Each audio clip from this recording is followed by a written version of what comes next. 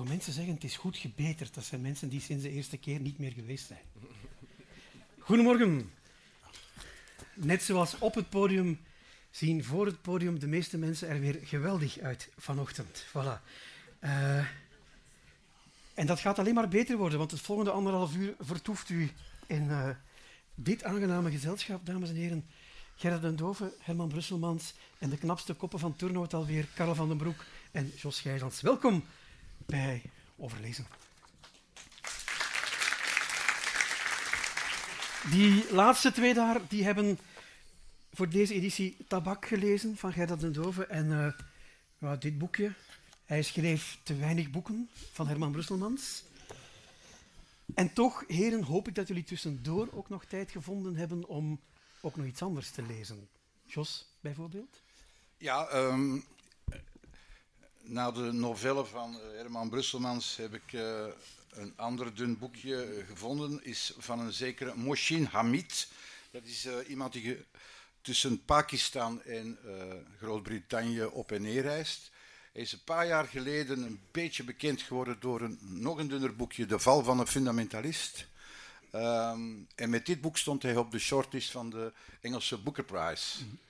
En ik moet zeggen, Johnny, dit boek, Exit West, ik vind het een prachtig boekje. Waarover gaat het? Zijn twee figuren. Zij heet Nadia, hij heet Said. Ze wonen ergens in een land in het Midden-Oosten, waar rebellen de macht gaan grijpen. Je kan daar de mensen van IS in zien, enzovoort. Hij is iemand die zich, zegt hem van zichzelf, modern kleedt. Hij zit in de communicatiesector, een vlotte jongen, welgelovig. Zij loopt in het zwart rond, zwarte lange kleden, juist geen burka. Maar is eigenlijk veel moderner dan hij, ontmoeten elkaar.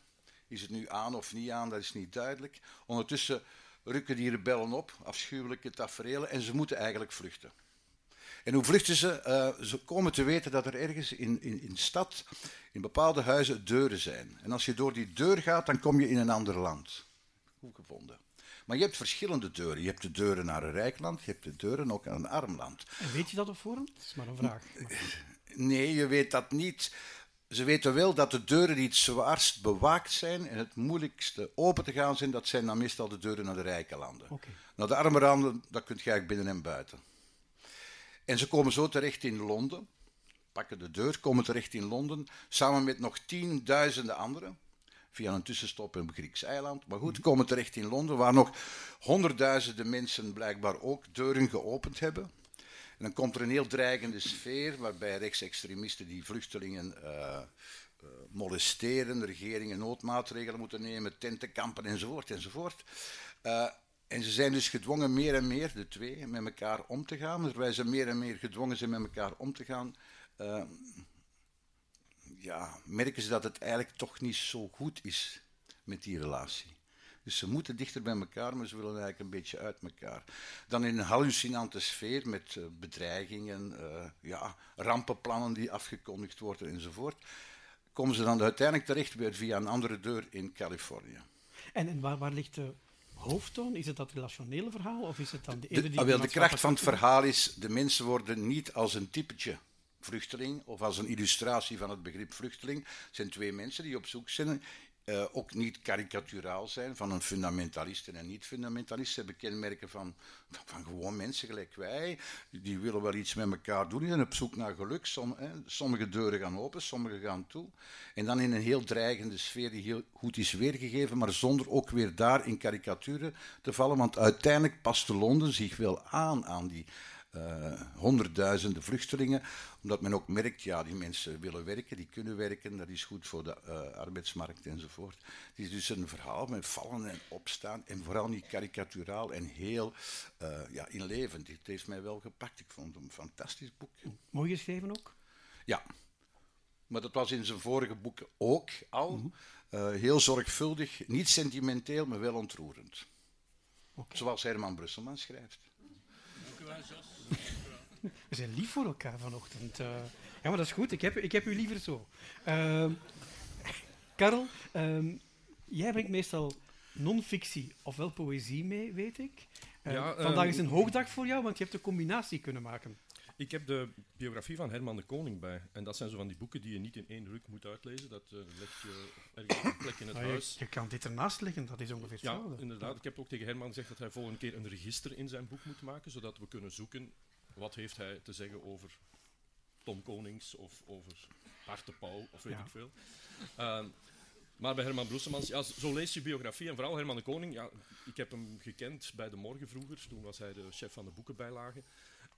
Dat is een beetje een periode... Ik was nog vrij jong toen Herman de Koning aan de top stond in de Vlaamse letteren. Hij was hoofdredacteur van het Nieuw Wereldtijdschrift. Hij was ook de man die de boekenbijlage van De Morgen maakte. Dus hij had wel wat macht in die tijd. Alhoewel hij dat zelf altijd minimaliseerde. Maar als je ziet wat hij allemaal kon beslissen, wie welk boek recenseerde... Hij was eigenlijk op dat moment de machtigste man in literair Vlaanderen.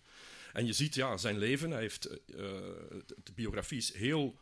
Ik vind ze nogal schools, maar daarom niet minder interessant. Omdat ze vrij afstandelijk beschrijft wat er met Herman de Koning allemaal gebeurd is. Hij heeft, zijn vader heeft in de gevangenis gezeten wegens pedofilie. Ik wist dat eigenlijk niet. Ik heb het eigenlijk hier maar gelezen. Dan heeft zijn eerste vrouw hij verloren in een accident. Dan heeft hij later Christine Hemmerichs leren kennen. Daartussen nog iemand anders. En ja, je ziet eigenlijk Herman de Koning dat hij buiten dat schrijven een volledig hulpeloze mens was. En alhoewel hij natuurlijk het schrijven van gedichten maakte, dat viel hem ook niet zo gemakkelijk. Hij heeft heel veel tussenperioden gehad dat hij geen gedichten schreef. En het viel hem ook heel zwaar dat hij daar niet voor erkend werd. Hij heeft nooit tijdens zijn leven de Staatsprijs voor poëzie gekregen, pas postuum. En dat vond hij eigenlijk heel, heel erg. Ja goed, dat is klein menselijk, maar het is ook diep menselijk van bekroning of eerbied te krijgen of succes te krijgen met wat je doet. Ja, dit boek heeft wel lemma en registers, denk ik. Ja, uiteraard. Staat onder de B staat daar Brusselmans bijvoorbeeld? Ja, er staat ik weet het nog, want ik zat toen bij De Morgen. Herman schreef op een bepaald moment op vraag van de andere Herman de Koning, stukjes in De Morgen. En eigenlijk was de opdracht om boeken van onbekende schrijvers, Herman vertelt het zelf, af te breken. Hè? Dat was eigenlijk de vraag. Hè? Je wordt betaald om boeken af te breken? Ja. Ik heb... dat was niet moeilijk eigenlijk om in de Vlaamse literatuur slechte boeken te vinden. Ik heb dan iedere week een boek de grond ingeboord, soms zelfs een paar boeken tegelijk. En Herman de Koning vond dat leuk, tot ik ook de boeken van zijn vrienden en op den duur ook zijn eigen boeken de grond begon in te boren. En dan heeft hij mij buiten gesmeten. Ja, en dat is dan een beetje de kleine kant. Dat deed hij dan zelf niet en dat liet hij door de hoofdredacteur doen. En dat is zo'n dat vond ik dan een beetje... Ja. Maar het feit dat hij nooit die Staatsprijs heeft gekregen, dat was ook, denk ik, Karel, omdat hij eigenlijk te populair was als dichter. De Lenige Liefde is een klassieker, ik denk uit 1969, die enorm veel herdrukken heeft beleefd en die ook door jonge schoolmeisjes... Hij was voor heel toegankelijke poëzie en in die tijd had je vooral in academische kringen, de experimentele postmoderne poëzie, de polemieken tussen hem en Dirk van Baslaar. Het was alsof je in de zevende dag twee politici tegen elkaar zaten botsen en ze hebben elkaar dan ook de duivel aangedaan achteraf. En daar is hij wel een beetje het slachtoffer van geweest. Ja, is het een herkenbaar verhaal, Herman? Trouwens, als je te populair bent, dan kun je uit het... Ja, er is al... Ja, ik heb er wel eens over nagedacht, maar er zijn natuurlijk ook wel populaire schrijvers die wel prijzen krijgen. Hè. Tom Lanois enzovoort. Maar goed, ik denk vooral in dat poëtische milieu dat de koning niet ernstig werd genomen. Hoewel hij inderdaad... Hij was ook op het einde... Leonard Nolens kwam dan op en hij zag, die gaat mij overvleugelen. En dat vond hij... Wij gunden het Leonard Nolens, maar aan de andere kant, hij heeft nog gedichten van Leonard Nolens geweigerd toen hij nog literaire tijdschriften maakte. Hij kende wel zo wat competitie en wat kinezine. Jammer genoeg eigenlijk was de koning op den dure zo een gefrustreerde mens. Maar wat hij dan deed, en dat Nieuw Wereldtijdschrift, iedereen wilde in dat Nieuw Wereldtijdschrift staan en hij pakte daar wel zijn tijd voor. Dus hij werkte 's nachts en elke debutant of beginnende dichter die gedichten opstuurde, kreeg een antwoordje terug. Die zijn ook vele zijn later ook gepubliceerd, zijn vaak hilarische stukjes, maar hij nam er wel zijn tijd voor. Het was bikkelhard soms, maar als hij dan een dichter gevonden had die zei van, nu trekt het nog op niks, maar als je dat en dat en dat doet, en zo zijn er verschillende dichters die uiteindelijk toch die karwats nodig hadden om uiteindelijk te komen tot een meer gepolijste poëzie en die dan wel uitgegeven geraakt. In die zin heeft hij voor heel veel mensen die hun eerste stap in de literatuur zetten een belangrijke rol gespeeld. Ja, heb jij hem gekend, Gerda? Nee, alleen van foto. Ja.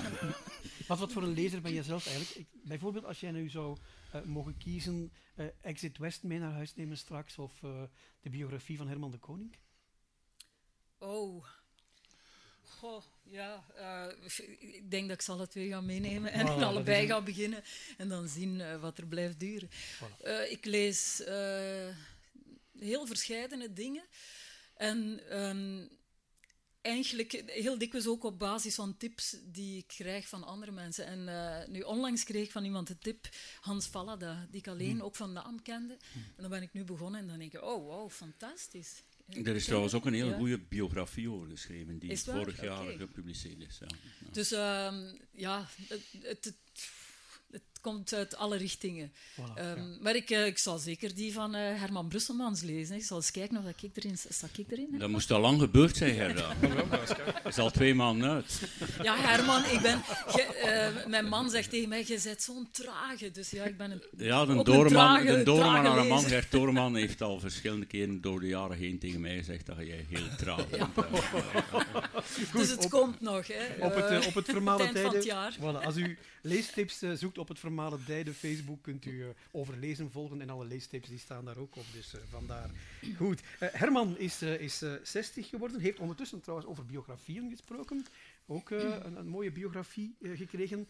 Major van het menselijk leed, dat is een zinnetje dat je ooit gebruikt hebt in... Ik heb het in een aantal boeken gebruikt. Ik heb ooit een soort personage gekregen, een alter ego van mezelf. Dat aan het hoofd stond van de groep soldaten, zeg maar, die de concentratiekampen bevrijd hebben. Ik zag mezelf zoals een soort redderstype, het redden van mensen die in hoge nood zaten. Vandaar de major, de soldaat van het menselijk leed. Ja. Het heeft ook een hoog revengehalte, vind ik, dat soort uitspraken. Een soort wat? Een hoog revengehalte. Ja, de major van het... Ja. Oké, we gaan het straks misschien nog over hebben, over de biografie. Is goed. Ik heb 2 mensen nog niet voorgesteld. Daar zitten Josse en Stef, vader en zoon. En die durven zich wel eens laten inspireren door wat er op het podium gebeurt. In dit geval was de inspiratie niet ver te zoeken. Luister maar.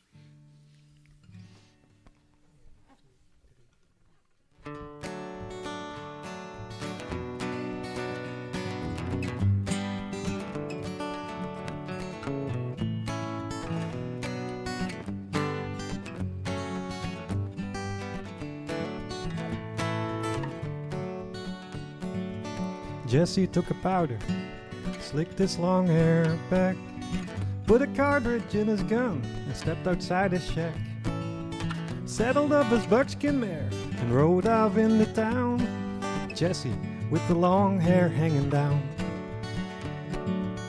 Luann fixed her makeup, straightened out her dress, picked up his photograph, and held it to her breast. How could she ever love him?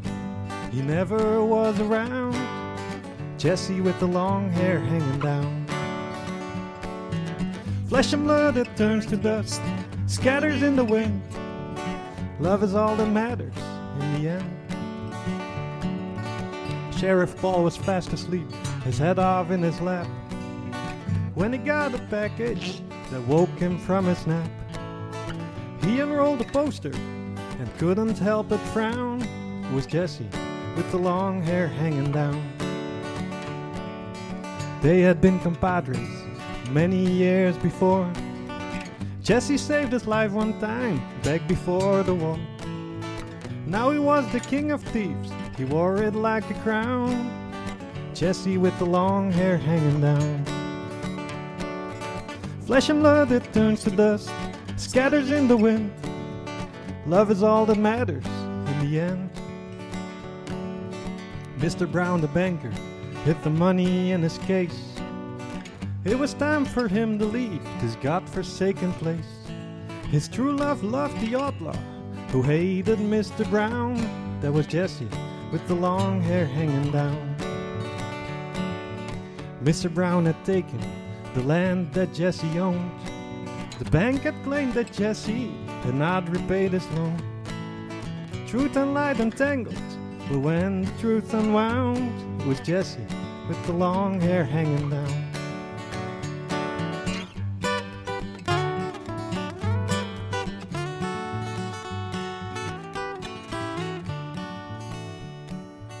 Mr. Brown was all alone. Luann came walking in, pulled a pistol from her purse and pointed it at him. When the door blew open, she turned to look around. It was Jesse with the long hair hanging down. Mr. Brown got Luann's gun and held it to her head. "I'll blow her to kingdom come," is what the banker said. And in that fateful moment, Jesse stood his ground. Jesse with the long hair hanging down. Flesh and blood, it turns to dust, scatters in the wind. Love is all that matters in the end. The bullet that killed Mr. Brown came through the window pane, pulled a hole above one eye and lodged down in his brain. He never saw no puff of smoke, no flash, no fire, no sound from Jesse with the long hair hanging down.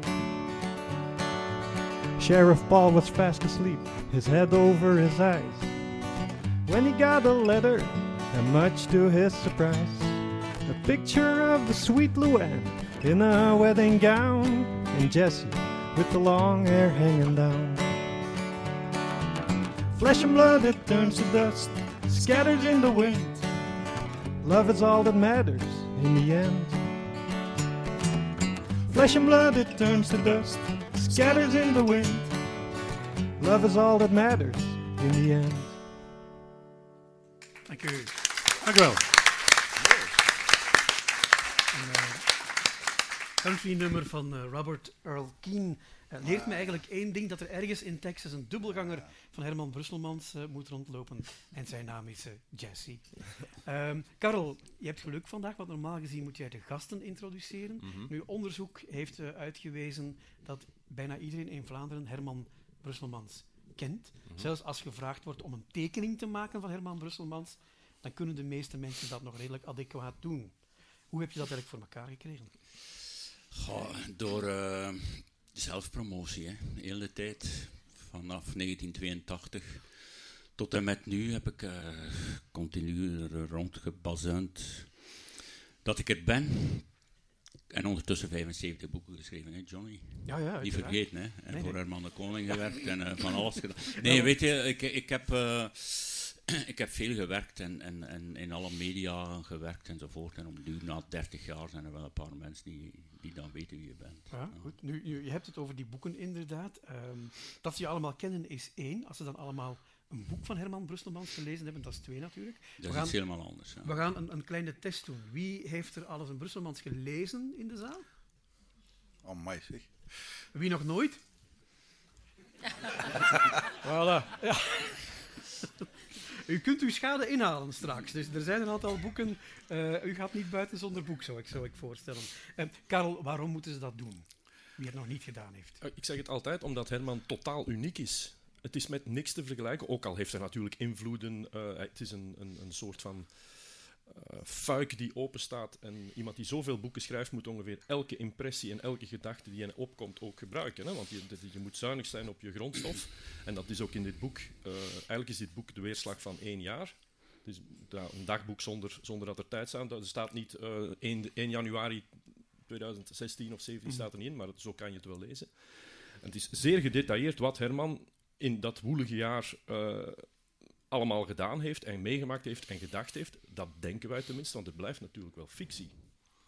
En de Herman Brusselmans in zijn boeken valt niet altijd, of vaak niet, of niet helemaal samen met de Herman Brusselmans die hier zit. Aan de andere kant, in dit boek, daar ben ik wel van geschrokken, meestal gebruikt hij voor bepaalde personages fictieve namen. Hier zegt hij halverwege het boek, ik gooi die fictieve namen weg, ik ga gewoon schrijven over mijn ex-vrouw Tanja, die heet voortaan Tanja in het boek. Enzovoort, er zijn nog verschillende andere. Dus in die zin is het toch weer een ander soort boek dan hij in het verleden heeft gemaakt. Ik vind het ook veel milder. Ik vind het veel in de ene kant toch weer persoonlijker dan we van hem gewoon zijn. En ik denk ook veel kwetsbaarder. En het laatste hoofdstuk is zelfs heel diepzinnig geworden. Want de meeste boeken van Herman Brusselmans zijn diepzinniger dan we denken, maar dat manifesteert zich pas nadien wanneer je ze gelezen hebt en er terug over begint na te denken. Maar hier op het einde heeft hij duidelijk wel iets willen zeggen, iets willen duidelijk maken. Ja. Is dit de tedere Herman Brusselmans, Jos? Het woord teder past niet op het personage Brusselmans in boeken, is ook niet nodig. Teder vind een moeilijk woord. Maar ik ben het helemaal eens met Karel. Ik heb niet alles van Herman gelezen, gelukkig maar. Hè. Maar dit boek, ja, milder, er wordt minder bij de poesies enzovoort. Nu op zich, ik heb daar ook niks op tegen, fictie, hè. Maar in de realiteit zijn er die president worden, hè. Maar zeer kwetsbaar en soms heel serieus. En als je toelaat, wil ik straks een stuk voorlezen uit het laatste hoofdstuk. Dat is het dunste hoofdstuk. Waar het personage zich afvraagt, waar ben ik mee bezig? Wat is literatuur? Is dat spelen met klanken? Brouwer zegt altijd priegelen met letters. Er wordt hier ook wat gepriegeld over zichzelf. Mooie passage over zijn ouders enzovoort. Dus ja, ik denk dat mensen die nog niet veel van Herman gelezen hebben en hem vooral kennen van zijn... Ja, typetjes is ook slecht woord, van zijn uitspraken in allerlei televisieprogramma's toch wel... moeten erkennen dat hij zichzelf soms in de openbaarheid onderschat als schrijver. Dat wou ik eigenlijk zeggen. Is dit 75ste boek dan een soort van... Zou het dat kunnen zijn, een scharnier? Ja, ik vind wel binnen mijn eigen oeuvre wel een belangrijk boek. Ik heb 2 soorten boeken. Hè. De totaal fictieve boeken, Guggenheimer-reeks bijvoorbeeld, en dan die semi-autobiografische boeken die eigenlijk al begonnen zijn in 1984 met prachtige ogen over mijn tijd aan de universiteit, een man die werk vond, mijn tijd in de bibliotheek van de RVA. Dat is altijd wel doorgaan, maar ik heb nog nooit zo close op mijn eigen hielen gezeten en mij inderdaad nog nooit zo blootgegeven als in dit boek. Dus ik heb altijd zo gezegd, mijn autobiografische boeken zijn voor 60-70% autobiografisch. En dit zit er wel nog een stuk boven. Ja. Waarbij ik mezelf inderdaad kwetsbaar opstel en niet altijd mezelf beschrijf als de leukste persoon op aarde, ook niet in de relaties en in de liefde. Maar goed, het is een rauw, maar ook wel misschien wel een teder boek over... mezelf en andere mensen. Degene die ik lief heb en degene in mijn omgeving. Dat blootgeven, Gerda, een auteur doet dat altijd, denk ik, maar je kiest daar zelf in hoe ver je daarin gaat. Hè? Hoe ver zou jij erin gaan? Ik denk niet dat er een percentage op te kleven valt. Je hebt natuurlijk altijd die herinneringen, de dingen die je meegemaakt hebt, dus dat sluipt ertussen. Ik zou... Bijvoorbeeld in mijn geval, met dit boek. Het is geïnspireerd op dingen die ik meegemaakt heb. Niet alleen persoonlijk, maar die ik gehoord heb, die ik gezien heb. En dan geef je er altijd toch weer een soort ommezwaai aan. Want anders moet je een biografie schrijven. Dus dit is fictie. Ja. En ik vind het altijd ook fijn als je het niet helemaal weet. Maar in het geval nu bijvoorbeeld van Herman, ik denk dat het is een biografie, dat is nog iets anders.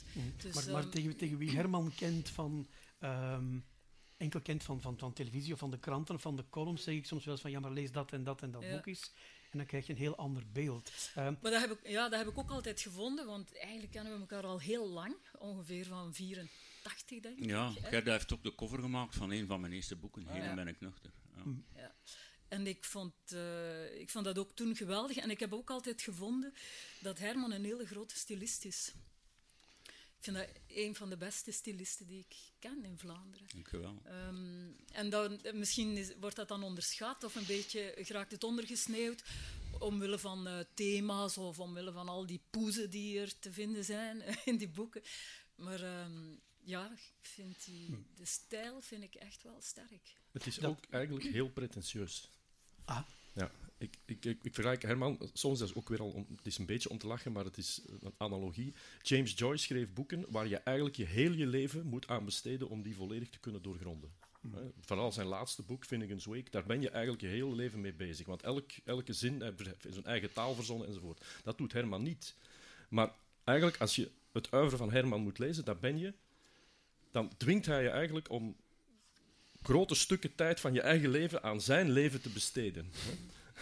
En dat is eigenlijk heel pretentieus als schrijver. Van, waarom zou ik, uit al die honderden boeken die elk jaar verschijnen, nu mij verdiepen in die 2 boeken die Herman per jaar schrijft? En toch slaagt hij daar blijkbaar nog steeds in, om daar grote groepen mensen mee te bereiken. Ja, dat is niet evident. Hè? Dat Merro dat kan met Kiekeboe, dat kan ik me voorstellen, maar dat lees je ook 20 minuutjes uit, of 10 minuutjes. Dat is nog groot. Maar dit boek ben je dus... Ja, 1,5 uur bezig, toch? Ja. Hoe gaat dat eigenlijk? Hoe schrijf je... Ja, het zijn 832 bladzijden of zo. Hè? Is dat gewoon elke dag gaan zitten en dan schrijf je 20 regels? Ja, het loopt van april 2016 tot ongeveer maart, ook april 2017. En dan is het iedere dag schrijven. Ja. Omdat het een soort dagboek is, zat ik iedere dag een paar uur te schrijven. Ja, 's nachts meestal. We hebben het er ook even over gehad dat inderdaad ook het zijn levende personages. De auteur Herman Brusselmans, die voor een groot deel matcht met de echte Herman Brusselmans. Ja. 2 van je personages zitten ook in je zaal. Ja. Je huidige vriendin en je ex-partner. Hoe gemakkelijk is dat om die... Het is niet evident, hè, om ook nog eens je omgeving mee te sleuren. Nee, het is niet moeilijk voor mij, maar het is natuurlijk misschien wel moeilijk voor de mensen die ik gebruik, zou je dan kunnen zeggen. Hè. Als je er personages van maakt, van bestaande persoon, dan gebruik je hen. En ik zit soms wel eens te denken van, ja, kan ik dat wel schrijven? En overleg je dat dan ook, of nee? Ze moeten het maar lezen. Nee, als het boek klaar is, laat ik het lezen. Ja. Maar dan haal je er niks meer uit, of... Ik heb 1 woord geschrapt. En welk woord dat is, dat houd ik geheim. Ja, oké. Kan ik inkomen? Ja, ik heb op vraag van Lena, mijn vriendin, heb ik laten we zeggen, een paar woorden, een paar zinnen geschrapt. Maar het is natuurlijk, je gebruikt andere mensen vaak ook om te lachen natuurlijk. Hè. En dat doe ik dan meestal met bekende mensen. Ik heb het hier vaak over Jeroen Olieslagers, Griet op de Beek. Nu, meestal door de jaren heen heb ik altijd wel de mensen gebruikt die op dat moment bekend zijn, die iedereen kent. Iedereen weet wie Griet op de Beek, Jeroen Olieslagers ondertussen ook is. Dimitri Verhulst is een van mijn pispaal. Mensen denken dan dat ik daar iets tegen heb of zo, maar dat is allemaal niet waar. Maar laten we zeggen, die mensen hebben natuurlijk ook een platform om te polemiseren, zeg maar, terwijl mensen die niet echt bekend zijn of die niks doen met literatuur of wat dan ook, kunnen zich niet verdedigen. En daarom moet je zeker bij personen die heel close bij je staan, zoals Lena en Tanja, daar moet je toch wel een beetje mee oppassen. Ja. Heb je soms, weet je dat van andere auteurs, van collega's, Gerda, dat ze wel eens vloeken op Herman? Nee, praten we nooit over. Nee, eigenlijk niet. Ik vind dat ook... Herman is een soort... die is er en dat is specifiek Herman. Maar je hebt de publieke Herman, je hebt de schrijver Herman. En eigenlijk heb ik niet het gevoel dat dat in vraag wordt gesteld. Dat is gewoon een aanwezigheid. Dus dan eigenlijk schrijvers... Ja, ik zit natuurlijk iets meer in de jeugdliteratuur, dus daar wordt er wel af en toe iets gezegd, zeker niet over schrijvers van romans of zo. En het is ook een iets mildere omgeving. En in de literatuur, ik hou mij daar eigenlijk ook niet mee bezig. Dus als je de biografie van Herman de Koning leest, de literaire polemiek, die toen ook in mainstream kranten werd gevoerd, hè, in de Morgen schreef, of in de Standaard, of in Humo, gingen critici, soms zelfs onder schuilnaam. In Humo had je iemand die onder schuilnaam schreef. Je had er ook dus ja, die schrijvers die... De polemiek, de pikorde in de literatuur werd uitgevochten op het publieke forum. Nu is dat eigenlijk veel minder. Het is volledig verdwenen. En als hij het dan doet, is het altijd op een... als hij zegt dat Stef Van Hermans bij onze 100 beste schrijvers hoort, wat zegt hij dan eigenlijk? Ja. Ja, maar ik ontmoet al die mensen, hè. Zeker nu met de boekenbeurs en zo, maar ik heb toch de indruk dat bijna van iedereen die in het boek vernoemd wordt, zeker uit dat literaire milieu, dat niemand dit boek heeft gelezen. Merk je dat? Ja. Of misschien alleen hun eigen deel. Dat wordt dan door vrienden gekopieerd en opgestuurd? Dat kan wel, dat ze het van horen zeggen hebben, maar anderzijds is het zodanig over de top. Dus ik heb het vaak over Jeroen Olieslagers, de druïde met zijn 10 ringen en zo. Ik laat er maar mee. Hij heeft een tuinbroek aan waar 4 vluchtelingen kunnen in overnachten enzovoort. Dus dat is Jeroen, weet je wel. Ik weet niet, mensen die Jeroen kennen, die weten dat hij er zo een beetje een bosnymfachtig uitziet. En daar lach ik dan wat mee en dat komt dan terug als een soort rode draad, maar mensen zoals Jeroen Olieslagers, die kunnen daar wel de grap van maken. Jullie drinken een pint samen? Ja, tuurlijk. Ja, we zitten nog samen te signeren. Ik moet wel zeggen, vorige zondag stond mijn naambordje hier en daarnaast stond het naambordje van Griet op de Beek. En die is toch niet naast mij komen zitten. Ik denk dat Griet soms wel, dat die wel wat problemen heeft. Ja. Mogen we een stukje horen uit Hij schreef te weinig? Ja, is goed. Ja. Wat ga je voorlezen? Of Ik weet niet. Ja. Sla je het gewoon... Oh, hier is, wacht even. Hier is het boek. Ik vind voorlezen uit een roman lijkt me altijd het handigste om het begin voor te lezen. Want anders moet je zo van alles gaan uitleggen.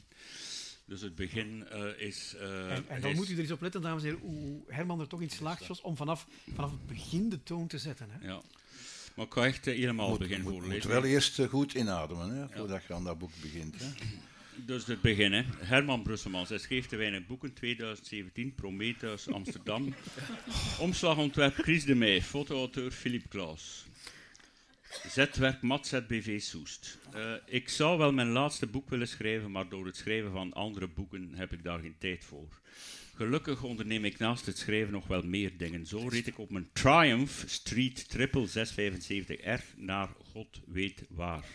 Ik was nog maar pas vertrokken of ik wist al niet wat de bestemming was.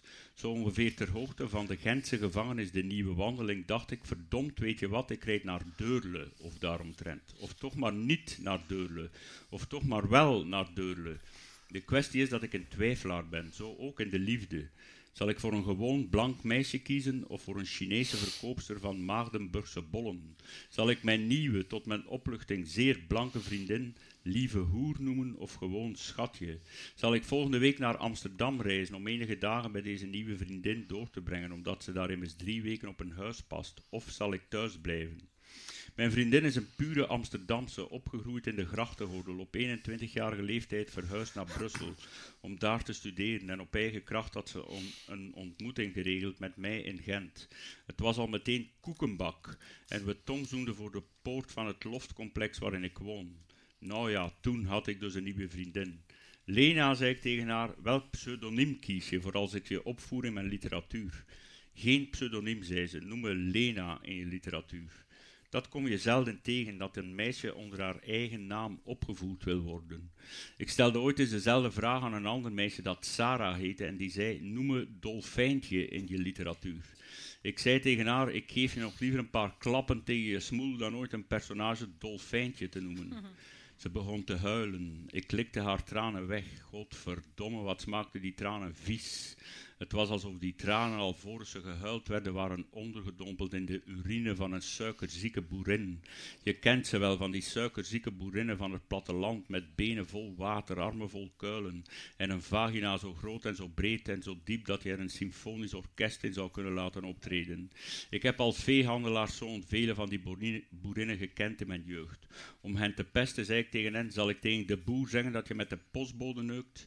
Een van hen riep angstig, nee, niet tegen de boer zeggen of hij slaat de postbode dood. In zo'n geval is het natuurlijk verleidelijk om het net wel tegen de boer te zeggen, want een dode postbode, die kom je niet iedere dag tegen. Toch zweeg ik tegen de boer, mede omdat ik die gozer niet kon uitstaan. Hij sloeg zijn paard en neukte de vrouw van de postbode. Hij had nog nooit een sonnet van Shakespeare gelezen. Zo'n boer, die zou je toch met een molensteen om de hals in de rivier gooien. Ik heb er later een kort verhaal over geschreven, getiteld De Boer en de Molensteen. Maar ik kreeg het helaas niet gepubliceerd, allicht vanwege de vele schuttingtaal die ik gebruikte. Vooral als de boer lag te neuken met de vrouw van de postbode, waarover ik onder andere schreef, en ik citeer... De boer stak zijn enorme penis in de anus van de vrouw van de postbode. Ondertussen vingerde hij zichzelf, want hij had een levensechte kunstkut vastgemaakt in zijn kruis. Hij had ook een koppel kunsttieten op zijn borst gekleefd en de vrouw van de postbode kneep in de tepels van die kunsttieten en gilde: moeder, wat hou ik toch veel van je lekkere memmen. Hier eindigde het citaat en wat opvalt is dat ik ook reeds in die tijd een schitterende stilistiek had. Dank u wel. Ja.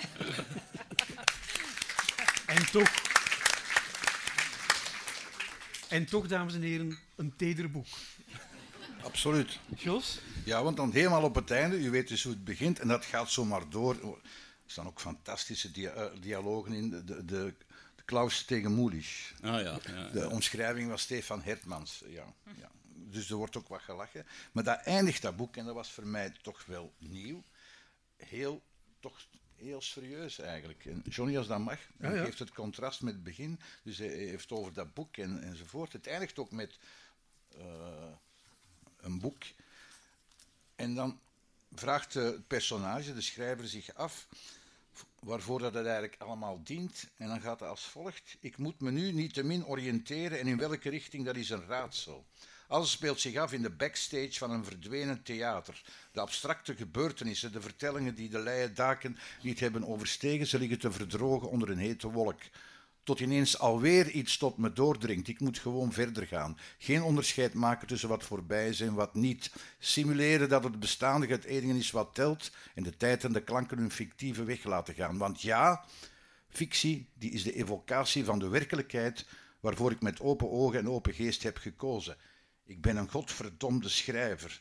En of die op een hoge top zit of in een diep dal ligt, het maakt niet uit. Voortdenderen moet hij met de pen in de inkt als de wapens waarmee hij zijn eigen ziel hertekent. Voilà, dat is ook niet mis.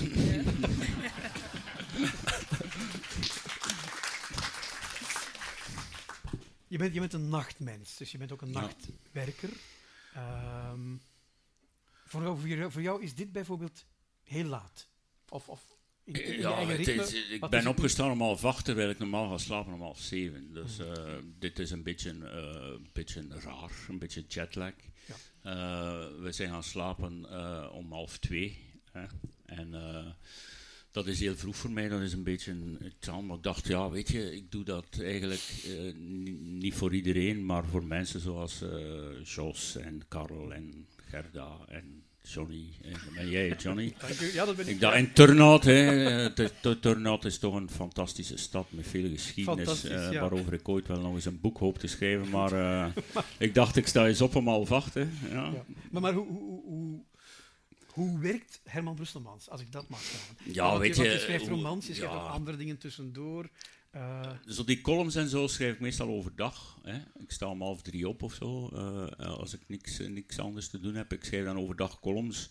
Dan 's avonds ben ik door met mijn vriendin en dan 's nachts schrijf ik romans. Ja. En hoe gaat dat? Ga je zitten en het komt? Of ben je... Het komt. Ik bedoel veel auteurs... Het komt, Johnny, het komt. Ja, dat hoop ik voor je. Ja. Kijk, je kan zijn over mij wat je wil, maar ik schrijf wel snel en veel. Dus, en zittend waarschijnlijk ook, ja. Zittend, ja. Er zijn schrijvers die staand schrijven. Hè. Nee, maar ik vraag me dat omdat je hebt auteurs die met een plot werken, die overal... neem nu Lise Spit bijvoorbeeld. Vertelde met ze voor haar eerste boek een huis vol post-itjes hangen had van dat is een plot. Iedereen heeft zijn eigen techniek. Bij mij hangt er vanaf. Kijk, dit is wat je kunt noemen niet echt een boek dat afhangt van de plot. Het is doorgaan. Hè. Het hangt er vanaf wat ik de dag zelf beleefd heb om daar dan 's avonds over te schrijven. Maar ik heb ook wel boeken met een plot. En ik hang niet post-itjes voor mijn neus of zo, maar ik schrijf wel dingen uit. Ik construeer het geraamte voor ik aan het boek begin. Bij dit boek is dat iets helemaal anders. Ja. En loop je dan te piekeren soms? Daar heb ik geen tijd voor, Johnny. Ik moet zitten schrijven. Hè. Ja, maar of een writersblok of wat dan ook. Een writersblok is voor Jeannetten, echt waar. Oké, maar dat is goed. Een writersblok... Een loodgieter heeft ook geen plummersblok, weet je wel. Ik heb geen tijd om een writersblok te hebben. Ja. Okay. Daarop verder gaan, wat Johnny zegt, dat blijkt ook in dat boek. Hè. Je bent dus met dit boek aan het schrijven, je schrijft voor de Woef. Dan voor de humor, dan moet je commentaar geven op televisie voor voetbal. Ja. Waar ik ook, dan nog vroeger de laatste show. En dan word je nog heel veel gevraagd Slimste mens. Ja. om de grappige uit te hangen. En dan denk ik, wanneer schrijft hij dat dan? Of wanneer praat je met zijn vriendin, denk ik dan? Dat moet kort zijn. Ja. Er is allemaal veel tijd voor. Het is 24 uur, dat is lang, hè, Jos? Dat is toch... Ja, ik schrijf snel en ik schrijf veel, maar niet overdreven lang. Ik bedoel, ik zit niet 8 uur te schrijven per dag. Trouwens, als ik iets doe, s'avonds, bijvoorbeeld bij Telenet of voetbalcommentaar, dan ben ik om 11, 12 uur thuis en dan heb je nog de hele nacht. Hè. Dus, lees jij ook wat je de dag ervoor geschreven hebt? Ja, zo gaat het. Ja. Ik type een stuk en dan de dag nadien lees ik dat en ga ik verder. En gooi je wel eens iets weg? Ja. Of begin je dat te schrappen? Ja, nee, gisteren want er wordt gezegd dat ik veel geschreven heb, omdat ik veel gepubliceerd heb, maar ik zal niet zeggen evenveel, maar het zal toch niet veel schelen, evenveel materiaal weggesmeten. Nu bijvoorbeeld zit ik in het volgende boek is klaar, dat is voor februari, dat is Feest bij de familie Van der Velde heet dat. Omdat ik hoop, als alle Van der Veldes in Vlaanderen dan dat boek aan elkaar als cadeau geven, dan zit ik met een tweede druk al op zijn minst. Ja. En dan ben ik nu bezig aan het volgende boek, Feest bij de familie Janssens. Maar daar zit ik wel in de problemen. Ik zit wel in de problemen. Ik zit aan pagina 55 en ik herlees stukken en de ene dag denk ik van, ja, het is goed, het is oké. En dan de volgende dag denk ik, dit is echt niet goed, dit moet ik weggooien. En ik ga denk ik nu, zit ik op het punt dat ik zodanig twijfel dat ik het toch ga laten lezen aan Lena en Tanja om eens een mening te hebben. En als zij zeggen van, ga verder, doe ik het. Zeggen zij van, het is niet goed genoeg, gooi het weg, dan gooi ik het weg. Ja. Hij schreef te weinig boeken, eindigt zoals Jos dat straks liet horen, heel duidelijk met, voilà, en avant. Zie je het zelf ooit stoppen? Kijk, als ik gezond blijf, zeker dan geestelijk, fysiek, je kan nog zeggen van, als je gebroken been hebt, kan je nog schrijven, maar ik zie het wel doorgaan tot ik omval. Ja. Het is toch wel iets wat ik nodig heb. Ik wil er niet te cheesy in klinken van, zonder literatuur kan ik niet leven. Dat kun je altijd wel. Hè. En op de vraag van, mocht je op een onbewoond eiland zitten, zou je dan met een stokje gedichten in het zand schrijven, omdat je niet zonder de literatuur kan? Waarschijnlijk niet. Maar ja, het is natuurlijk ook mijn vak. En ik ben nu op een leeftijd waarop je zou kunnen zeggen, ik ga met pensioen. Maar ik doe het graag en het houdt mij bezig en de drive is er nog altijd wel. Dus ik denk dat ik doorga tot ik omval. Totdat je een prijs hebt. Ja, nee, dan kan ik beter nu al stoppen. Maar ik heb wel eens gedacht, op mijn 50ste al, van ik ga wat afbouwen enzovoort. En nu op mijn 60ste dacht ik het ook. Ik ben nu een column kwijt in het laatste nieuws. En ik ben nog een andere column kwijt voor een tijdschrift in Nederland, Lef. Dus het is niet ik die begin af te bouwen, maar mijn opdrachtgevers beginnen zo af te bouwen. Maar ik ga vooral blijven romans schrijven. Ja. Voilà. Dus minder columns, meer tijd voor romans en dat doet ons alleen maar... Ja, en plus minder tv ook wel. Ik heb De Slimste Mens dit jaar heb ik gewoon afgezegd. Ik heb het na 3 seizoenen heb ik het wel gehad. En nu kijk ik er zelf naar en het is inderdaad, ik heb er zelf 3 jaar in gezeten, maar het is een enorm gegiegel langs alle kanten en ik ben eigenlijk wel een beetje blij dat ik het nu niet meer doe. Maar dat soort werk ga ik wel afbouwen. Ja. Voilà. Blijven schrijven, we zijn het er allemaal over eens en wij hebben ter aanmoediging Kempense muziek. Of eigenlijk Franse muziek, nietwaar? Franse muziek. En avant, garçon.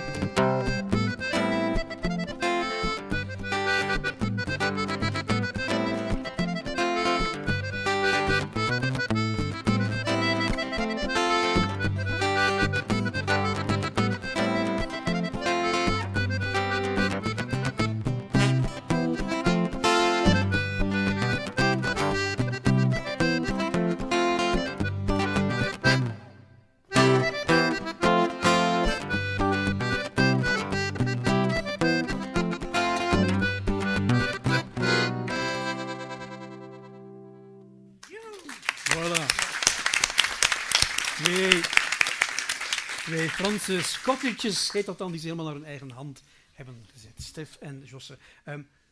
Karel, Herman Brusselmans kent iedereen, maar wat weten wij, of wat weet jij over Gerda Dendooven? Dat ze een van onze allergrootste is.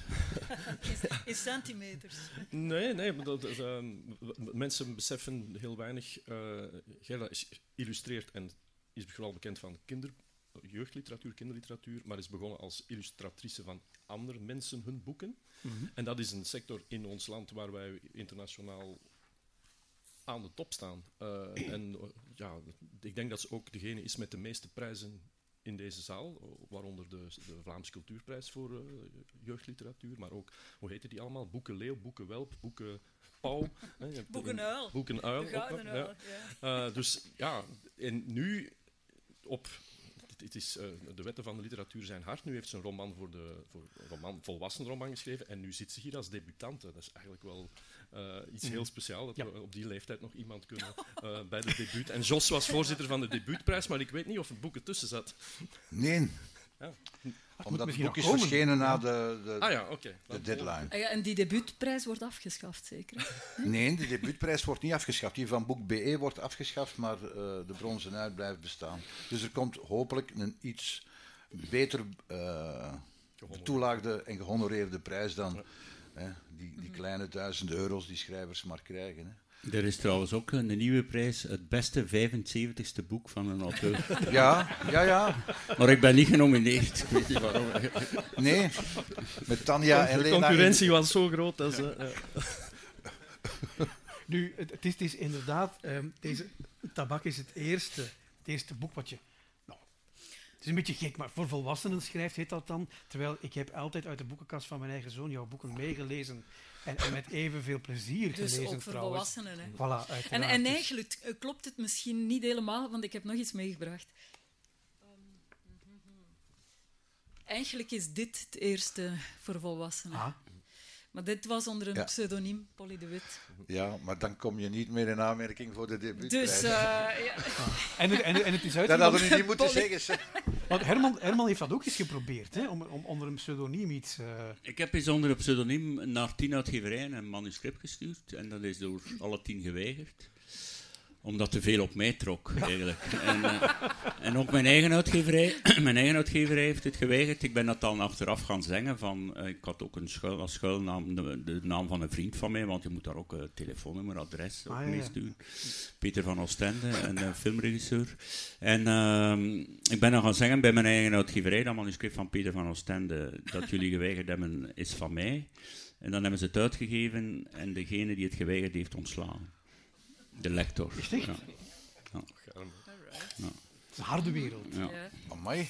Ja. Over harde dingen gesproken, Jos, het is een heel mooi boek. Maar het blijft wel aan je ribben kleven. Hè? Ja, ik vond het... Dat is het nadeel dat je schrijvers een beetje kent. Ik vond het een heel hard, angstig, donker boek. Het deed me soms denken, in de jaren 80 en 90 zijn in Nederland nogal wat romans verschenen. Denk aan Maart en het Hart, waarin dus afgerekend werd met heel dat donker, zwarte rokken, protestantisme, dat heel bedrukt werk. Dit is een andere sfeer, maar de moeder van het hoofdpersonage, Konijn, is toch wel van een ongelooflijk type, die haar kinderen, ik citeer dan uit de tekst, die haar kinderen leeglepelt en ze dan vervult met haar eigen angsten. En dan gaat het personage op de vlucht of ze verlaat het huis en dan met de trein. En dan komt ze in veel stations. Het zijn echte staties van de kruisweg bijna. Ik dacht, non, het is donker, ja. Ja, Vlaanderen is donker, hè, in deze... 50 jaar geleden. Maar je hebt toch ook gelachen? Er zitten ook luchtige stukken in, hè? Ja, maar ik wou maar... Ja. Moet ik dan, als Johnny zegt, moet ik daarop verder gaan, Gerda? Ja. Ja, maar het heeft me wel getroffen, in alle eerlijkheid. Ja. Het is... Maar tegelijkertijd, zoals ik al zei, ik vind het ook een heel mooi boek. En een zeer waardevol boek. Dus het is niet dat je... Het is, ja, nee, het is geen van opzet vrij... ik zal zeggen bedriegelijk eenvoudig. Het zijn 2 parallele verhalen. En je hebt dus inderdaad het hoofdpersonage, die Connie heet, maar Konijn genoemd wordt, die met een vriend, een wat oudere man, vlucht, weggaat. Ze trekken eruit. Hè. Ze gaan naar Italië. En je volgt dus effectief die reis op de trein. En dat doet haar denken aan een reis die zij vroeger met de familie gemaakt heeft toen ze met vakantie gingen in Frankrijk, denk ik. En Italië ook. En Italië. En wat dat allemaal dan... Ja, je weet wat het allemaal is, hè, met de familie op reis gaan, de boterhammetjes die op voorhand zijn gesmeerd. En je ziet eigenlijk telkens wanneer ze bespiegelingen maakt in het heden en over zichzelf, of hoe ben ik nu geworden wie ik ben, krijgt als lezer een episode die een beetje verklaart of duidelijk maakt hoe het zo gekomen is. En die wisselwerking, en dan het feit dat dat ook alle 2 op de trein is, maakt dat het boek eigenlijk een soort van eenheid krijgt die heel goed gelukt is. En er zitten ook... Ja, het is redelijk onbestemd, maar toch zie je de personage, of de verhaallijn die zich nu afspeelt, of in het heden afspeelt. Er is sprake van terrorisme, dan kan je wel zeggen oké. Maar het is niet zo dat het een soort documentair boek is waarbij je plaats en tijd en figuren en mensen er rond heel herkenbaar zijn. Het concentreert zich ook echt op de personages in het boek. En wat ik dan heel leuk vond, ik heb terug herontdekt dat er vroeger iets bestond als het testbeeld. En dat is een van de enige keren dat je bijna... Er staat geen datum in het boek, maar je kan zeggen van oké, sinds wanneer hebben wij geen testbeeld meer op onze televisie? 60. En dat heeft sinds de piepte ook, hè? Ja, sinds Telenet. En op een bepaald moment, dat hebben we allemaal meegemaakt, wordt een personage wakker, omdat de uitzendingen waren gedaan. Ja. En dan kreeg je dat stomme testbeeld met dat geluidje. En dat diende eigenlijk om, voor de jongeren onder jullie, om de kleuren en het geluid van je televisie zuiver te kunnen afstellen. En dan dacht ik van, dat zijn van die heel subtiele manieren om te zeggen, dit boek speelt zich af in de jaren 70, jaren 80. Ja. Maar wat je daar zei over die terreur, dat klopt ook. Ja. Het is een terreuraanslag in een station in Italië en dat is ook begin de jaren 80. Ja. Dus, waar komt dit verhaal vandaan? Want daar straks zeiden we al, bij Herman is het heel duidelijk soms. Hè. Het is gewoon zijn... Ik denk dat hij soms opstaat en zegt, wat heb ik vandaag gedaan? Dat schrijf ik dan maar op.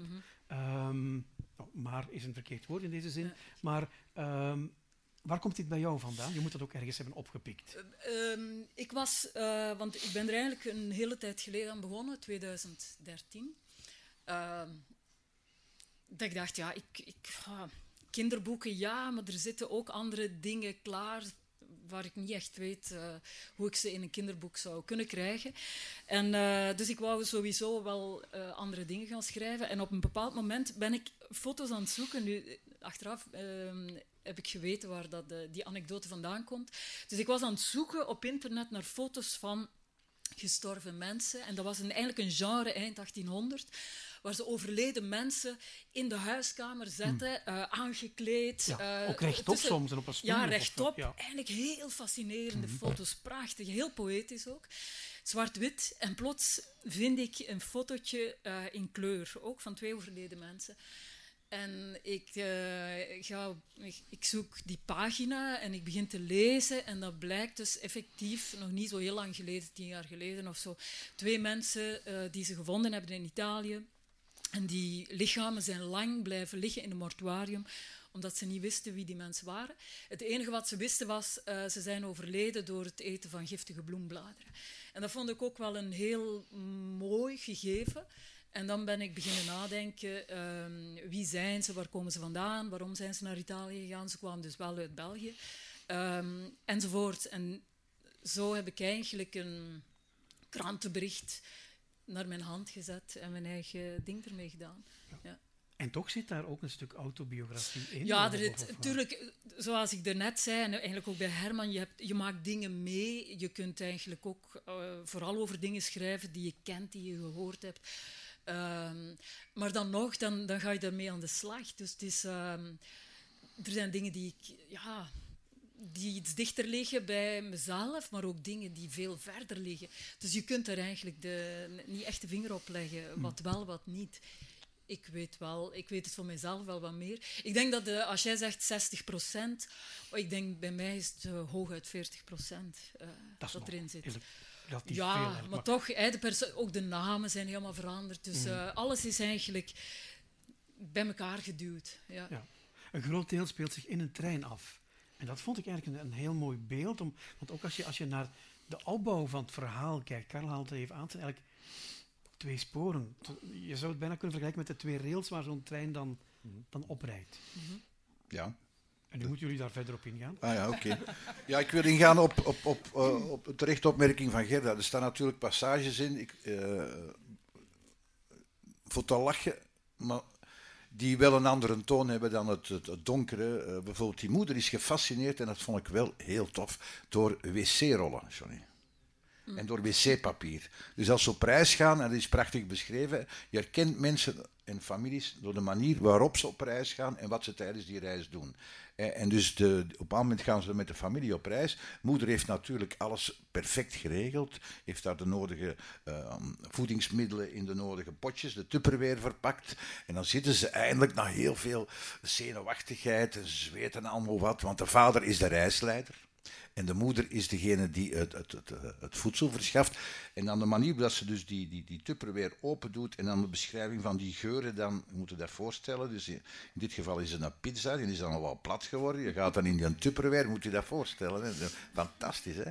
En dan gaat die Tupperware open en dan heel die coupé vol met zo van die slappe pizza. Hè? Ja. En later blijkt dan ook die moeder nog een halve camion wc-rollen gekocht te hebben voor het goede doel.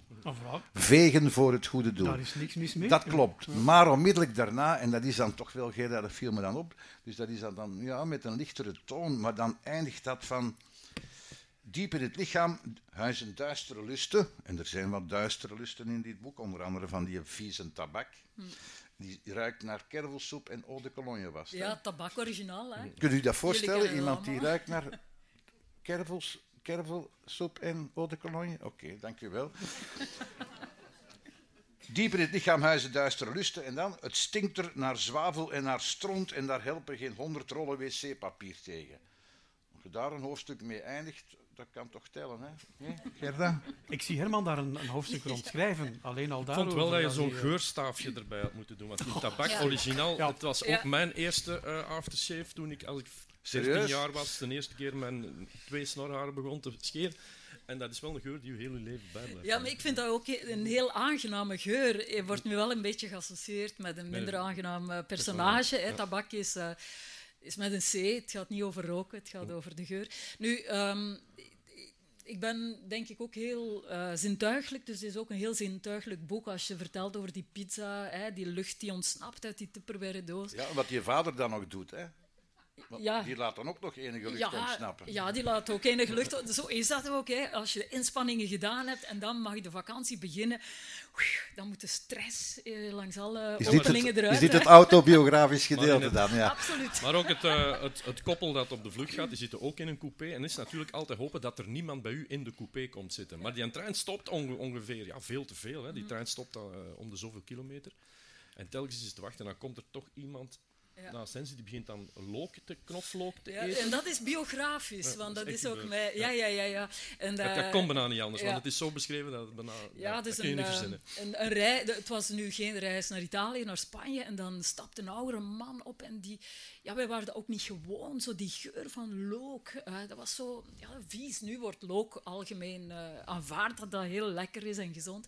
En toen was dat zo, not done, en dan die worst en die drank en... Dus ja, het heel zintuigelijk en wellicht ook om die reden heb ik de titel Tabac gekozen, omdat het echt over geuren gaat. Begin ook te begrijpen waarom Herman nooit op reis gaat. Als je dit allemaal hoort. Ja, ik ga nu zeker thuis blijven. Hè? Als Gerda Dendooven ook op die trein zit met haar veuren. Toch nog even over de taal misschien. Het is uitgegeven bij Querido, dat is een Nederlandse uitgever. Vindt de taal Vlaams? Proficiat daarvoor. Is dat iets waarvoor je in de grachtengordel nog moet knokken, of is dat ondertussen een verworven recht? Nee, ik heb nu wel een Vlaamse redactrice. Maar ik denk, omdat ik natuurlijk zoveel boeken al bij Querido heb uitgegeven, vooral het kinderfonds, of uitsluitend kinderfonds, weten ze wel hoe ik schrijf. En dat accepteren ze. Want ik had er net, Herman, toen jij een stukje voorlas, dan zeg je nou. En dan dacht je, ik zou nu zeggen. Nu en dan de rest van de zin. Dus ik vroeg mij ook af, is dat dan omdat je al zo lang met een Nederlandse uitgever werkt? Nee, de Nederlandse redacteurs respecteren wel dat je Vlaams schrijft, maar die zal er misschien eventjes tussen geslopen zijn. Ik vind nou wel een mooi woordje ook op papier. Zo. Ik vind het mooier dan nu. Ja. Ja. Hou je daar zelf rekening mee, met een Nederlandse publiek? Want je wordt ook daar veel gelezen. Ja, er zijn wel eens discussies over woorden die men in Nederland totaal niet kent. Zoals Gardeboe of zo, weet je wel. Maar vaak laat ik het Vlaams staan in dialogen, omdat ik dan zeg van, mijn personages spreken wel Vlaams. En ik denk dat er nu toch wel een tendens is, zeker ook door de invloed, mag je niet onderschatten, van Griet Op de Beek, die continu in gij schrijft, tot en met in haar titel gij nu en gij zout enzovoort.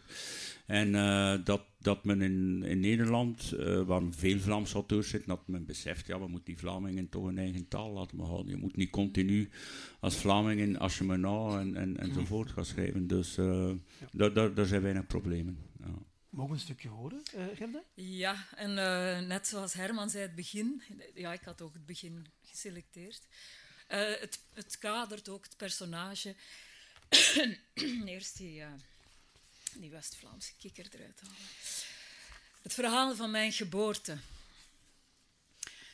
Ik herinner mij nog mijn geboorte. Ik denk toch dat het die van mij was. Ik heb het ook maar van horen zeggen. Ik ben geboren op de dag dat de Tweede Wereldoorlog is uitgebroken, maar dan jaren later. Er was veel geroep en geschreeuw en bloed, overal bloed. Het was wreed en duurde lang, want ik wilde niet geboren worden. Had ik toen kunnen beslissen, ik bleef zitten.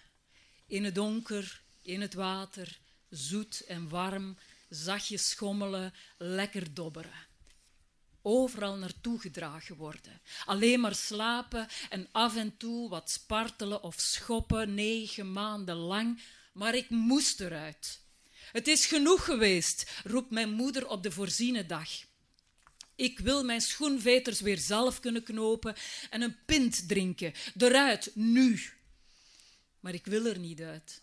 Ik lig met mijn brede rug voor het geboortegat en geef geen krimp. Ik blijf waar ik ben. On va avoir un malheur, blaft de dokter en français. Hij komt uit een gegoede Frans sprekende familie. Het zou dus slecht kunnen aflopen als er geen schot in de zaak komt. Moeder in haar roze flanellen slaapkleed roept, tiert, brult de hele kraamafdeling wakker terwijl ze haar ingewanden de wereld inperst. De dokter op zijn pantoffels, hij is midden in de nacht uit zijn bed gebeld, trekt en sleurt aan mijn hoofdje, draait en wringt aan mijn nekje. Hij vloekt, nom de Dieu, miljarden nom de Dieu. Hij glijdt uit over de spekgladde vloer van de verloskamer, krabbelt overeind, zet zich schrap, maar hij krijgt mij er niet uit. Ik blijf koppig zitten. De zuster van dienst tegen mijn vader. Écoutez, monsieur. U heeft het er kunnen insteken. Help nu maar mee om het eruit te halen.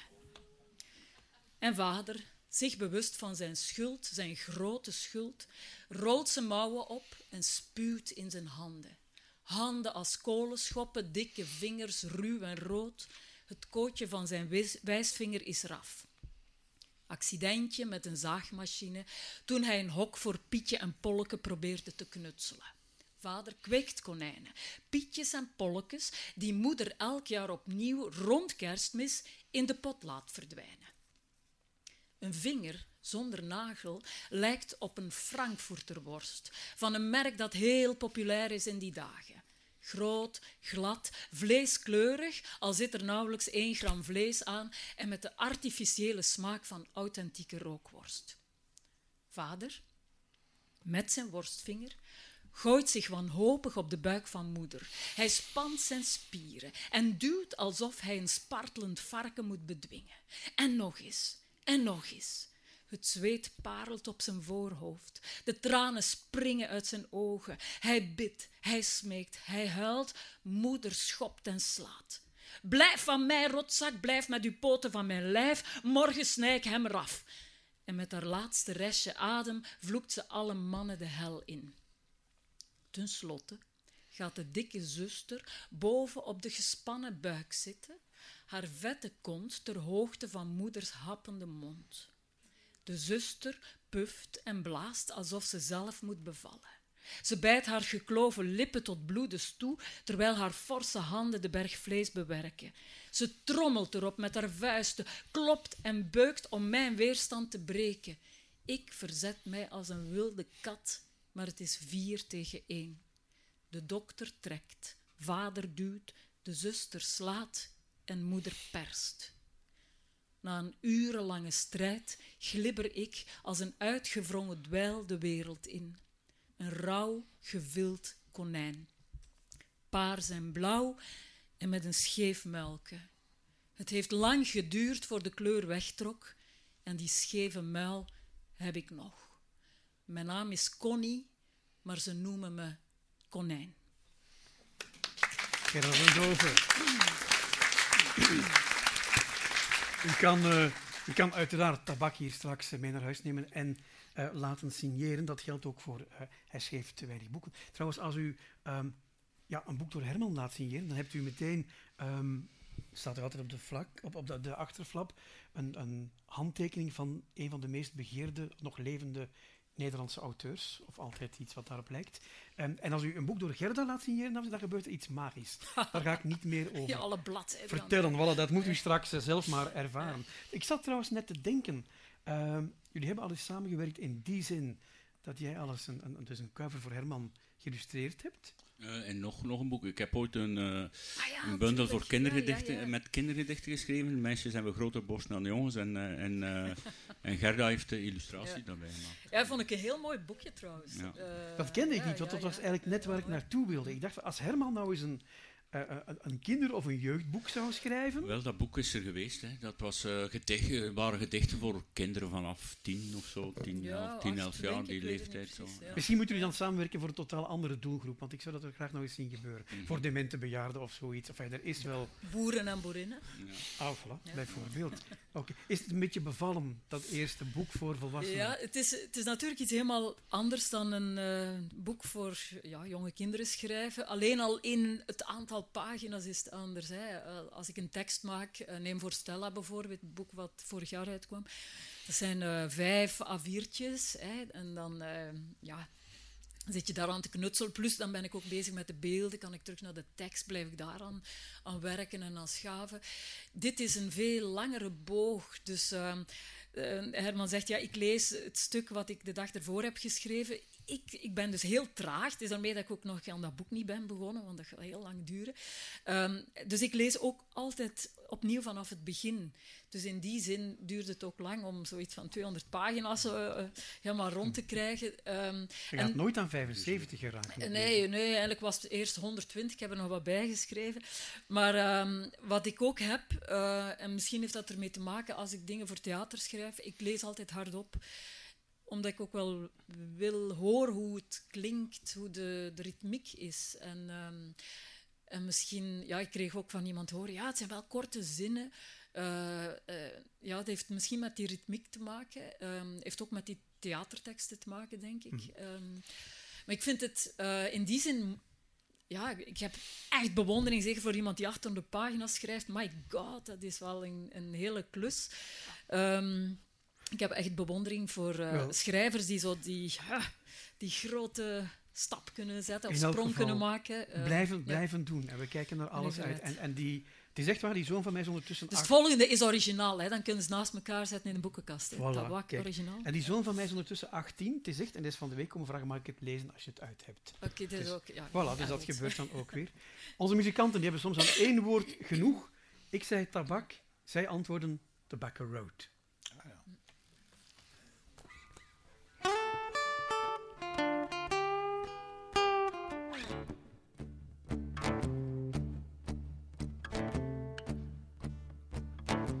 Well, I was born in a slum. My mama died and my daddy got drunk.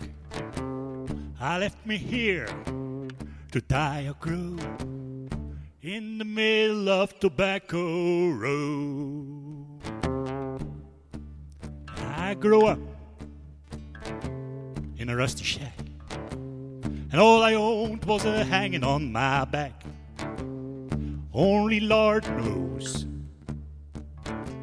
how I rode this place called Tobacco Road, but it's home, the only life I've ever known. But the Lord knows how I load Tobacco Road.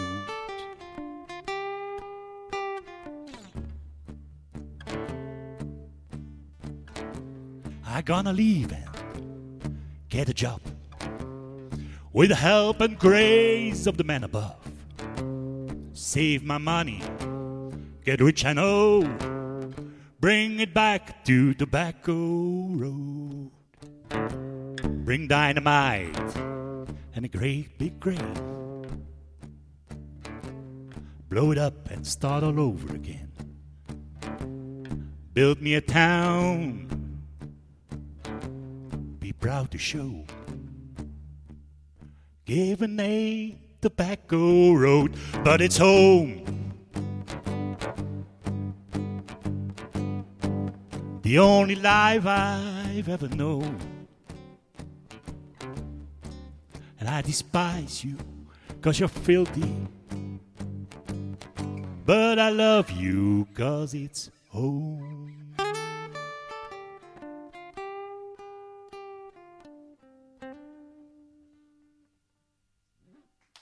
Dank u wel. Dank u. Het is een songtekst die leest als een roman van John D. Loudermilk. Tobacco Road speelt zich af in North Carolina, de tabakstreek, en daar wonen en werken nogal wat. Dat is een bekende van Vlamingen. Herman. Ik ken het ook, hè? De roman, William Faulkner zeker? Ja. Ja. En de drummer in Herman kwam ook even... Ja, de blues. Hè. Als ik al iets kan van drummen, zijn het de blues. Mannen, als je ooit een drummer zoekt... Voilà, kijk, het gaat er nog wel eens van komen. We gaan cadeaus uitdelen. Zullen we starten met de tommelen? Oké, wegens een gebrek aan enthousiasme houden we het dat voor. Zometeen, eerst cadeaus voor onze gasten dan maar. U kan straks herkansen, als het iets beter is, misschien een tommelen, anders volgende maand. Zullen we zien, hè, Jos, moet te streng zijn. Ik zag jou van de week standaard boekhandel binnenstappen. Ik ben zeer benieuwd waarmee je naar buiten bent gekomen, want dat heb ik niet gezien. Ja, ik zag een maand geleden zag ik de kunstenaar, beeldhouwer, illustrator Konrad Tinel in het andere boek. En die maakte live schetsen met de prachtige Oost-Indische, Chinese inkt. Wat moet ik zeggen? denk dat hij inkt of bister gebruikt. En zo live tekende die, eigenlijk reageerde die op een verhaal dat Johan de Boze aan het voorlezen was. Dat verhaal was De Rode Ruiterij van de Russische schrijver Isaac Babel. En gezien Tinel dat prachtig aan het tekenen was en de andere dat voorlas, dacht ik aan Gerda. Want die Babel, daar heb je nog eens iets van meegebracht, herinner ik mij. Ja, lang geleden. Verzamelde verhalen Ja. of zo. Dit gaat over De Rode Ruiterij. Dat is een verhalenbundel die hij geschreven heeft in de periode 2021, na de revolutie, maar tijdens de Russische burgeroorlog, waarin hij de opdracht krijgt om voor een legerkrant het eerste Russische cavalerieregiment van de Bolsjewieken te volgen in de strijd tegen Polen.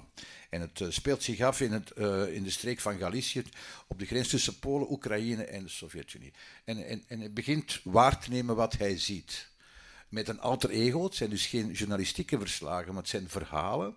Met een alter ego, dat is dan een bebrild mannetje die gestudeerd heeft en die komt er natuurlijk in ongelooflijke shit terecht, waarin hij op zeer korte wijze, heel kort, 2-3 pagina's, telkens beschrijft wat hij ziet. Prachtige natuur, afschuwelijke taferelen, moedige mensen die tot afschuwelijke daden overgaan.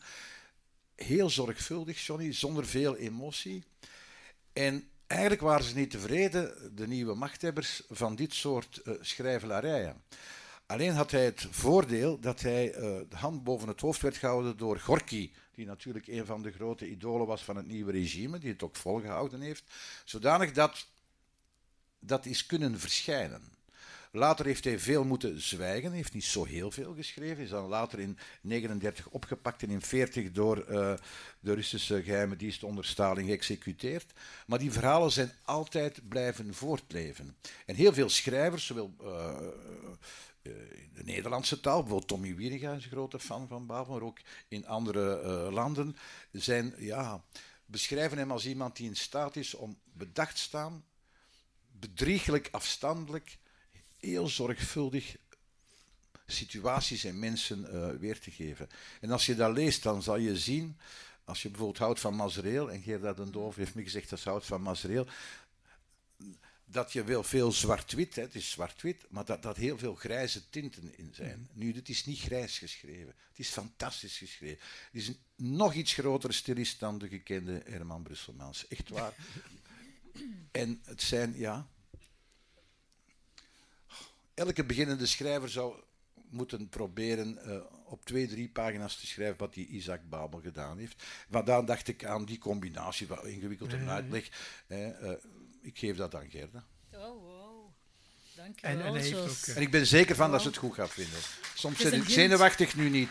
En ik denk dat Herman dat ook goed vindt. Ja, ik ken Babel. Voilà, Het is fantastisch. Het is- Ah, je vindt... ja, ik vind het fantastisch. Ja. En is het vergelijken met die Jozef Rood in Rusland? Of is het... Nee, Rood is een totaal andere stijl. Dit is nog meer journalistiek. Maar wat Rood ook kan, Jozef Rood, is natuurlijk op 3-4 pagina's, ook via verhalen, zijn impressies weergeven. In die zin klopt het wel. Heerlijke anekdote. Stukken van dit verhaal spelen zich af in Brody. En Jozef Rood is afkomstig van Brody. Want Isaac Babel was een Jood.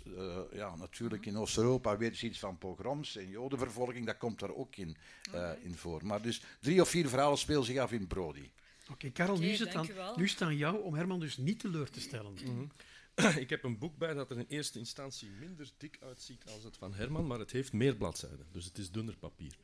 En het gaat over iemand die heel zijn leven geschreven heeft en altijd gezegd heeft, er is niemand zo dicht bij de waarheid gebleven als ik. Jan Wolkers.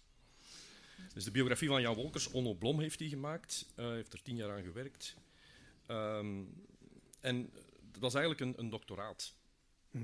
Maar achteraf is gebleken dat de promotoren van dat doctoraat het eigenlijk geweigerd hadden. Hij was eigenlijk gebuist. Maar ze hebben er dan een nieuw examencomité gemaakt en ze hebben hem er dan toch doorgelaten. Waarom was hij gebuist? Omdat het niet academisch genoeg was. En daarom is het wel een goede biografie geworden.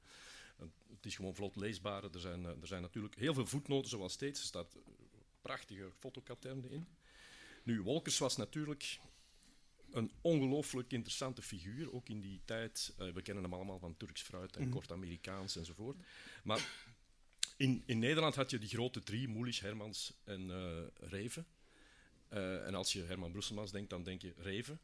Maar Wolkers is natuurlijk iemand die in die tijd ook de dingen waarover hij schreef, de manier waarop hij zijn eigen leven in zijn werk integreerde, iets wat heel nauw aansluit bij wat Herman doet. En hij trekt zich terug in een loft in Gent. Wolkers heeft het iets verder. Hij zat op de Waddeneilanden, had hij zijn eigen eilandje. Of nee, niet zijn eigen eilandje, maar goed. Heeft er altijd gezeten. Heeft ook nooit een literaire prijs gekregen. Eentje voor een essay. En de rest heeft hij altijd geweigerd. Ja. En waarom? Omdat hij vond dat hij hem veel te laat gekregen had. En dat vind ik heel mooi als lid van Strip Turnhout. Hij vond ook dat hij niet de PC-hoofdprijs moest krijgen, maar Maarten Toonder. Want hij vond dat de striptekenaars niet voor vol werden aanzien. Maar voor de rest, hij heeft natuurlijk zijn hele leven eigenlijk te boek gesteld, wat ook in die biografie, en dat is zeer opvallend, hij nam alle telefoongesprekken op. van alle mensen met wie hij belde. En dat is natuurlijk een schat, een goudmijn geweest voor Onno Blom om dat boek te kunnen schrijven. Dat is niet altijd even... Dat is natuurlijk een man... Hij had het nogal voor jonge meisjes. Als je dat nu leest, ja, iemand van... in de 40 of in de 50, die meisjes van 16, 14, 15, Ja, 16... op Texel, kan mij wel herkennen. de tijdsgeest is lichtjes veranderd. Als je het nu zou doen, dan zouden ze je contract verbreken om in de actualiteit te blijven. Maar wat vaak vergeten wordt, Wolkers is nog ongelooflijk leesbaar nu. Als je dat nu leest, blijft nog altijd zeer, omdat het zo direct is en het is een soort van proza dat heel dicht, met heel weinig titelantijntjes, en het blijft daardoor nog een soort van eeuwigheidswaarde hebben, die bij de andere schrijvers van zijn generatie toch stilletjes aan af en toe bij sommige boeken, en soms bij sommige schrijvers bij veel boeken, aan het afkalven. Heb je iets met Wolkers? Ik denk dat ik ongeveer alles gelezen heb van Wolkers. Ja. De biografie nog niet. Dus ik was bang dat je ze al zou hebben. Ja, maar aan de andere kant wou ik dat niet als reden gebruiken om het dan niet voor te stellen, want ik vind dat de mensen in de zaal het ook moeten bekijken. Oké, ja. Dank je wel, Karel. Hoe bestempel je zelf zijn werk? Hoe belangrijk is hij? Maar Wolkers was een natuurkracht. Hè. Hij was ook ongelooflijk geïnteresseerd trouwens in alles wat dan natuur is. Kon urenlang vertellen over het kleinste insectje dat in zijn tuin leefde. Het was ook op gebied van de ontgroening van de seksualiteit in de literatuur is hij belangrijk geweest. Niet alleen met Turks fruit, maar ook met andere boeken. Ja, en ik vond het ook een heel interessant personage. Ik hoorde hem ook graag bezig in tv-portretten met die iets wat hoge stem, zo, weet je wel. En altijd de laatste jaren datzelfde groene anoraks gedaan, of roze zelfs, ik weet niet meer. En het is een figuur die mij ongelooflijk interesseert en ik ben heel blij met die biografie. Oké, en over biografieën gesproken trouwens. Soms is het goed dat die dingen verschijnen als je dood bent. En je gaat nog een tijdje mee. Hoe tevreden ben je over... Het is een eer hè, dat iemand ten eerste een paar jaar van zijn leven wil besteden aan het schrijven van die biografie en aan het voorbereiden enzovoort. Misschien zou je kunnen zeggen, het komt iets te vroeg. Ik heb thuis een archief, 70 dozen vol van alles, want ik heb altijd alles verzameld, van de kleinste snippers, manuscripten, alles wat dat verschenen is aan recensies enzovoort. Dus dat is een heleboel materiaal, heeft de biograaf Rick Honings niet gebruikt. Hij is te werk gegaan aan de hand van interviews, vooral met mijzelf en ook met de mensen rond mij. Maar laten we zeggen, voor degenen die een beetje geïnteresseerd zijn in mijn werk of in mij, is het een zeer leesbaar, prettig boek. Ja, maar het is niet de ultieme, die komt als je dood bent. Ja, dat hoeft niet hoor. Als ik dood ben, heb ik wel wat anders aan mijn kop dan een biografie. Oké, goed.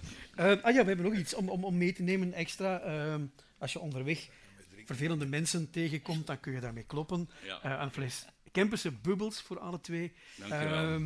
Herkansing. Gaan we een tombola doen? Ja. Oké, goed. Dat begint erop te lijken. Als het goed zit iedereen hierin. Herman, wie is volgende 1,5 uur zoet met het lezen van Hij schreef te weinig boeken? Eén briefje, ja. Dat is meneer of mevrouw, kan ik goed lezen, Huigelen. Straks. Blijven zitten. Ik begrijp uw enthousiasme.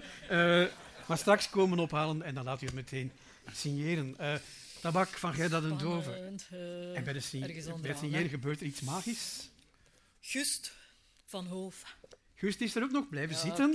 Oké. Nog iemand die recent de collega die de overstap maakte van zeg maar adolescenten en jeugdliteratuur, Christine Dieltiens. Kort geknipt, Karel. Jos Sterks. Jos, allemaal mannen tot nog toe. Dat is zeer uitzonderlijk. Ja, die moeten lezen, hè. En dan, toch blij, en terecht bekroond ook, de mensengenezer van Koen Peters. Julien. 4 mannen vandaag. Nee. Stevenard. Is die er nog of is die naar huis gegaan? Oké, 4. Hoe is uw naam? Excuseer, hoe moet ik het juist uitspreken, meneer? Oké, voilà. Zeer uitzonderlijk, 4 mannen. Goed, straffe tommelen. Nu, als u niet gewonnen hebt, niet getreurd, uiteraard, voor een symbolisch bedrag, waarmee ze u uitlachen als u ermee komt aanzetten op de Cayman-eilanden, kan u hier straks niet 1, niet 2, maar 3 of desnoods 40 boeken mee naar huis nemen. Allemaal geen probleem. En u kan ook herkansen. Onze volgende afspraak is op een dinsdagavond om 7:15 in Mol. Dus reist u gerust mee. Jos en Karel vertrekken van hieruit. Er is nog plaats achter in de wagen. En Jeroen neemt Margot in zijn tuinbroek. Ja. En 100 boeken. Ja. Dus dat is er eentje die... maak een beetje reclame voor uw vrienden daar, dan leer ze ook Overlezen kennen. Dit was het voor vandaag. Dankjewel aan Marleen en aan Raymond, aan Peter van de Techniek. Heren, muzikanten, het was weer geweldig. Jos, Karel, Gerda en Herman. Ja. En u natuurlijk. Tot ziens.